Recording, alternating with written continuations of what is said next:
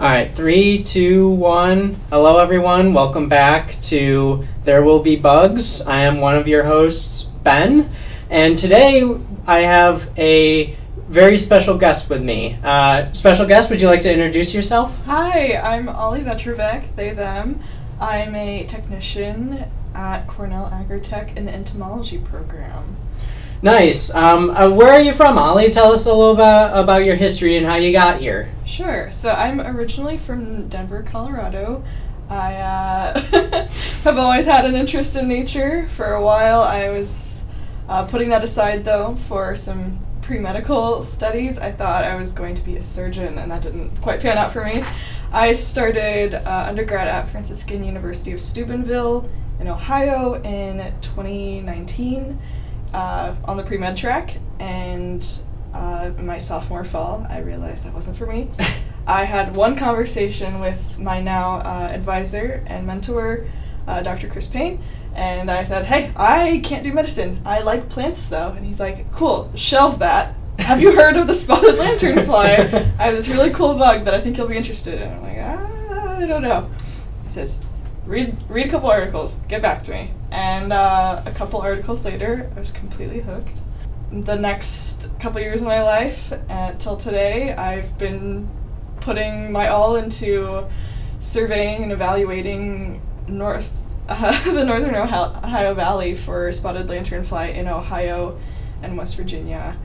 And we just recently had our first online publication of our work. So I was looking for an REU my last year of university, and I ended up getting a position in the Nault lab here at Cornell Agritech, working on Colorado potato beetle. Okay. So that was my first introduction to the world of applied entomology versus the insect ecology that I've been doing previously. So that was good changing of gears for me. And I actually fell deeply in love with applied entomology, and so after I finished up my bachelor's degree, I came here to beautiful Geneva, New York, to continue working. So, Ollie, you get to deal with two really important economic pests in the United States, don't you? So the spotted lanternfly and the Colorado potato beetle. I do. Yes. But we're gonna more talk about the spotted lanternfly for this episode.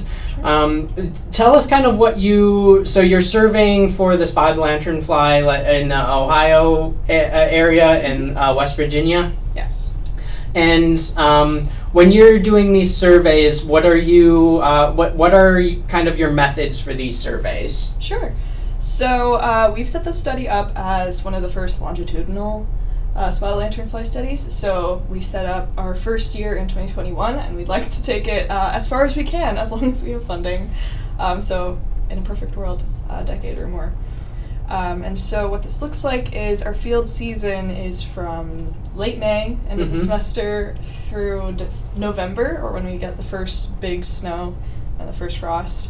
That usually takes out the adult population. So the spotted lanternfly overwinter as eggs. No adults survive the winter, which is very fortunate for us. We get a break in the winter and early spring. But starting in May, we will put out sticky traps on trees in woodlots. We've surveyed for host species that have been shown to be favored by spotted lanternfly. So that's your ailanthus, walnut, and maples. And we conducted those surveys back in 2021. We still use the same plots and trees. And those sticky traps are evaluated on a 14-day cycle where they are removed, observed for spotted lanternflies, and then replaced. And we will just keep doing that every 14 days, cycling through all of our plots. We're now up to 20 plots, but originally we just had 13. Near the Steubenville area, and then in the surrounding cities. Yeah. What are you kind of using this data for when you're surveying for spotted lanternfly? So originally, well, it was a lot of zeros. Fairly That's recently. fair. Yeah. So we are actually very lucky because we got to catch the Ohio infestation from almost baseline. Okay. So in 2021, we caught exactly one lanternfly adult. Oh, okay. Right next to some railroad tracks, which was a confirmation of a hypothesis that a lot of people in the community have had, that the biggest contributor to long-distance dispersal in spotted lanternfly is human transportation, specifically trains. Okay. So, the hypothesis is that lanternfly adults will lay their eggs on either cargo or train cars, which then move, and then they hatch somewhere else. And so that takes them a lot further than they would get on foot. So our first one in 2021 was a big success. We had put in almost a year of work, and then we were rewarded with exactly one adult. Big reward for a lot of work. Honestly. And then in 2022, we had a total of 31. And now this year, I'm no longer boots on the ground, but my team of technicians and my mentor have counted over 4,000 as a part of our study. Wow. So in 3 years, we go from 1 to over 4,000, which is a pretty big jump. And so, so there's a lot of data that we can get out of this, especially because we did those vegetation surveys in the beginning. We can track host preference through time. We can track density, and our plots are different types. They're edge type, mostly edge type plots bordering gas station parking lots. Yeah. We have one next to a Walmart. So mostly we're looking for high traffic areas of interstate travel. Okay. Bringing lanternflies from infested areas to uninfested areas. So we're trying to catch them along those corridors. Yeah, we're talking about you, New York and Pennsylvania.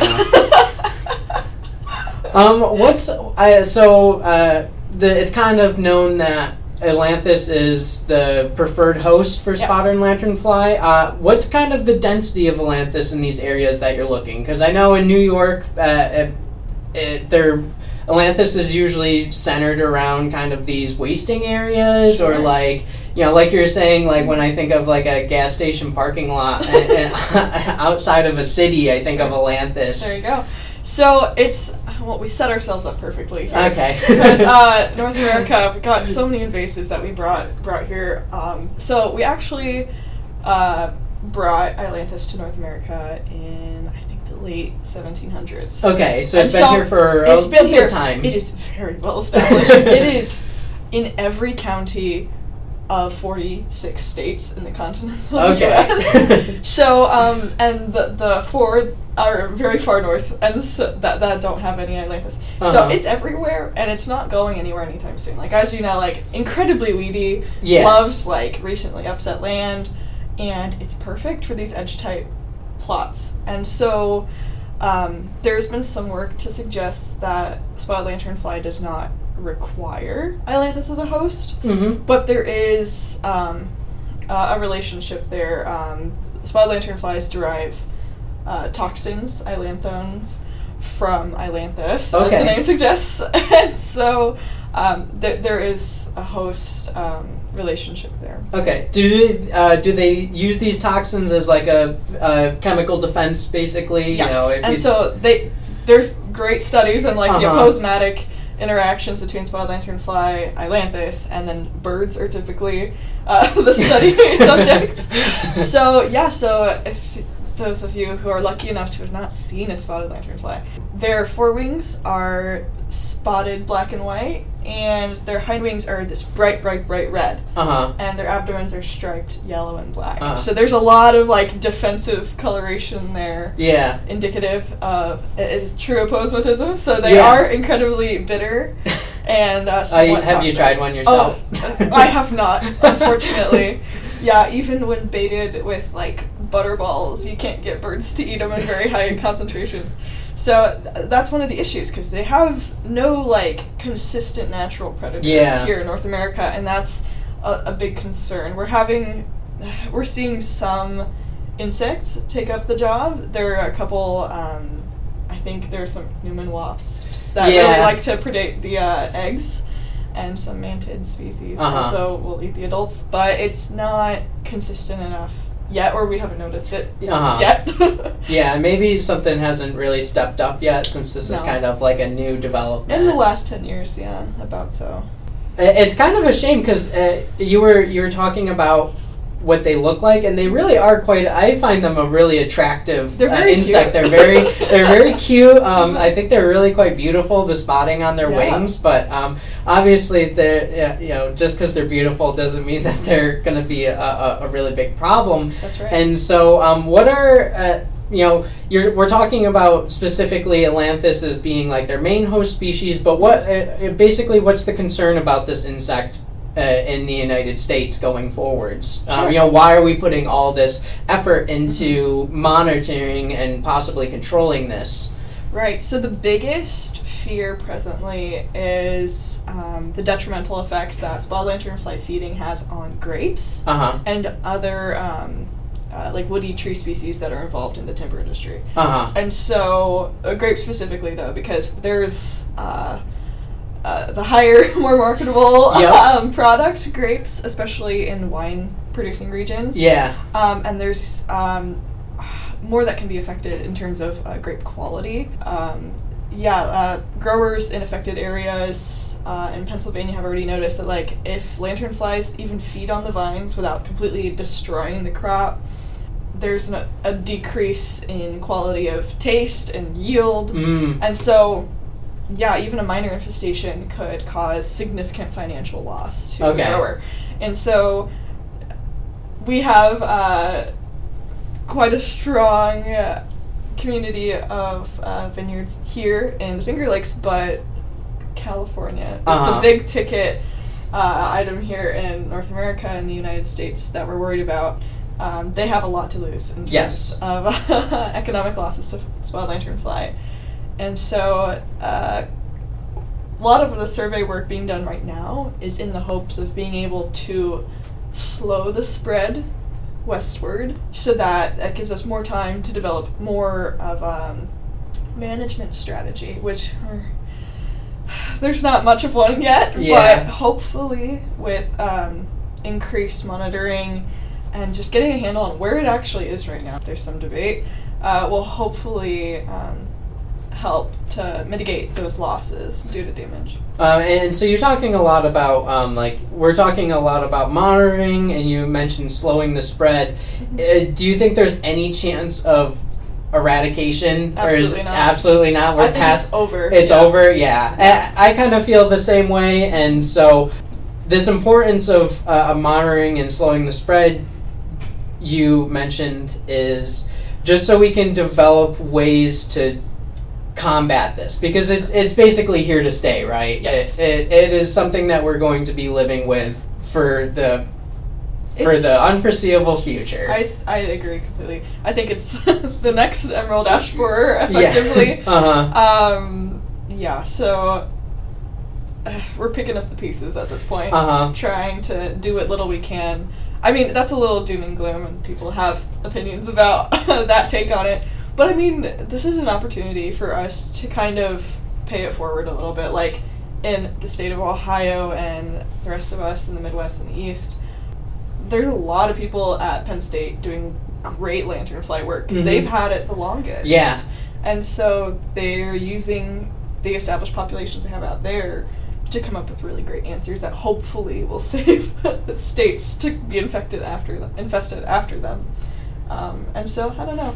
It's hard to get the communities that are not yet in quarantined areas to care until it's too late. Yes. It's hard to sell preventative measures. I think that's the trouble with a lot of invasive species in the first place. There's this conflict between overreacting and underreacting. Correct. And, like, people always look at things, if you overreact and, like, say we overreacted and eradicated this, then we don't really know how bad it could have got, and so people are like, oh, why'd you put all this, billions of dollars into this, where in the long run, underreacting, now we're who knows how much we're going to be spending and losing, in the next 10 years on this. Right, it's expensive either way. It's expensive either way, and like you said, it's hard to sell people on preventative stuff, but looking back on all the things that we probably should have spent more money on, like gypsy moth, that's a problem that was hundreds of years ago, but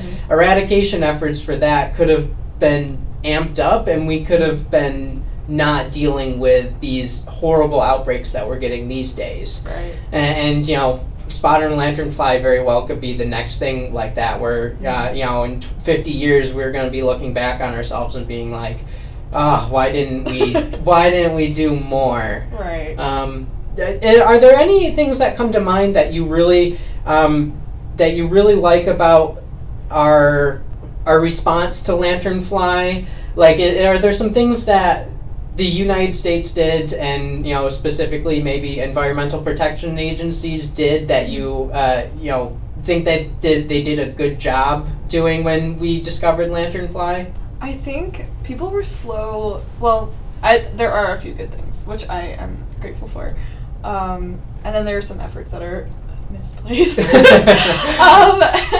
But I think I can at least speak to the USDA agency in Ohio. They did a remarkable job responding to the first spotted lanternfly sighting that we had, which was actually in our county of my university in Jefferson County, Ohio. They were down there like a couple hours after it was reported, and they scoured the whole town, and they actually got a really good read on like what was happening. They found it right next to a train yard, bringing stuff in from across the country. So I think some states are doing a really good job being really responsive to the community science. There's a lot of citizen science and community science to be done here, and I think a lot of communities have done a great job of educating just your everyday person. And so, yeah, I've seen a lot of good, like, not promotional material or swag, but like reference materials for that are accessible and easy to digest. So especially in Pennsylvania and Maryland and Virginia now, people are like, hey, we got these guys and they're attacking my trees, what do I do? And they're actually really good resources for those people. So at least I think we're doing a great job of having that conversation outside of academic spaces, which is very important because it affects all of us pretty evenly. So I think we've done a really good job of educating our communities. And now as the number of infested counties are growing, that influence is spreading to unaffected counties.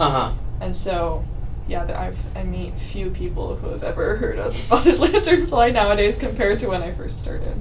I've kind of noticed the same thing with outreach with the invasive species, in the last few years, of how, this is kind of a blast from the past, but I don't remember hearing about emerald ash borer until I was in college, even though it's been in the States for a long time now. And it spent a lot of its time not as a really bad economic problem, but even when it exploded, I still didn't really hear of it, didn't really know what it was or anything like that. And I think we're making a cultural shift to really be aware of these problems sooner than later. Right.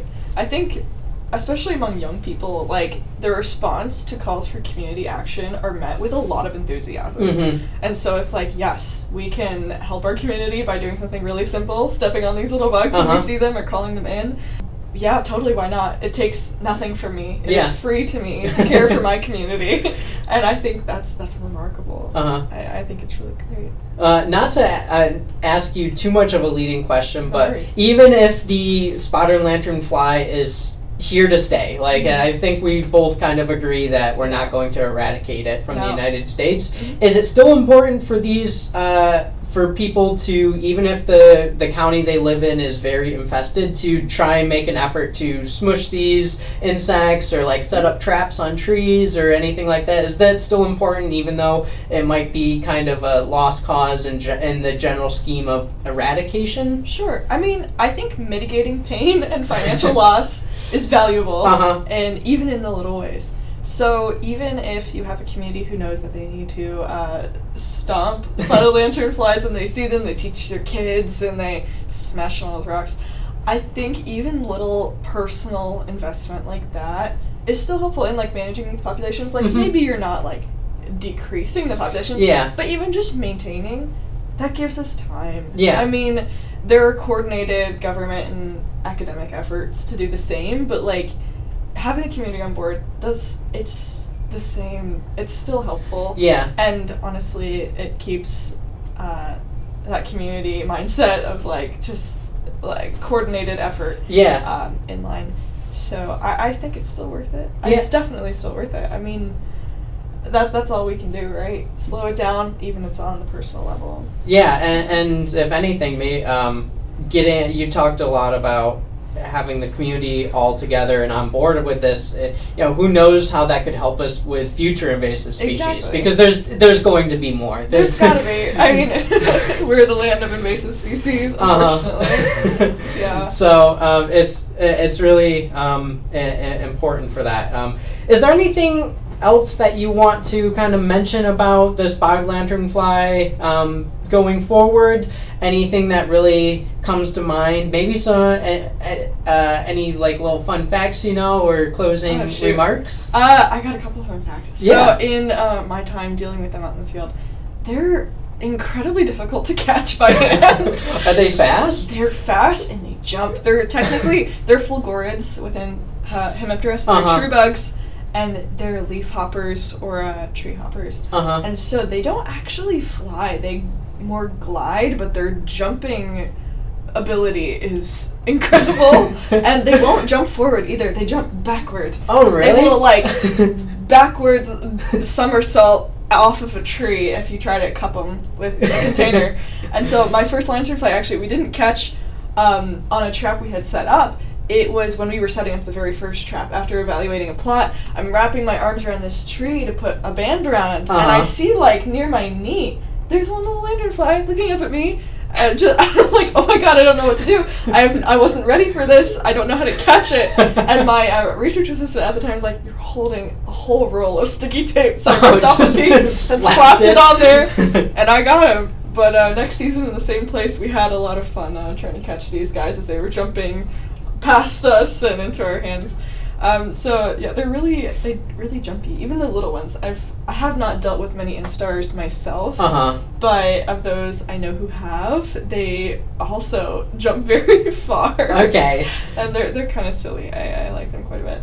So that's my fun fact. I think for anybody wondering about the status of their county, quarantined, infested, or if there have been any sightings, Cornell Cals actually has a wonderful live updated map of this. So, I think it's under NYS IPM. Yep, it's under the New York State IPM tab, under Cornell's umbrella of Cornell Cals. Honestly, just Googling spotted lanternfly Cornell IPM, you'll get the map. You'll get the map. It's wonderful. It's a wonderful resource. Yes, it has a lot of information on where they are. It's very updated, and then just more resources on what you can do. And again, this is all about slowing the spread. If you see if you're maybe in the Midwest or a state that it's not, spotted lanternfly isn't really known, if you see something that's suspicious, say something. Call it in to your it depends. So every state is different, every county is different. Get familiar with who to call in the event that you see somebody. If there's local EPA or USDA or Forest Service or whoever, every office has got some sort of protocol on this. And so finding out if and how they want you to report, just get familiar with that, and then if the day comes, go make that call. Yeah. Also, if you have the chance, either capture it or get a photo. That's Yes. really important because Yeah. just saying you see something that might be a lanternfly Unhelpful. doesn't mean it's a lanternfly. If you can get a photo or even capture it and put it in a bag, throw it in the freezer. Yes. That is super helpful for professionals trying to deal with this. So Yes, definitely. just don't say that you saw something and don't have any proof of it. It really helps if you have proof. Yeah, it really does. Thank you for being on the show, Ollie. Thank everyone for listening. This concludes our episode of There Will Be Bugs. I hope to have you listen to the next one.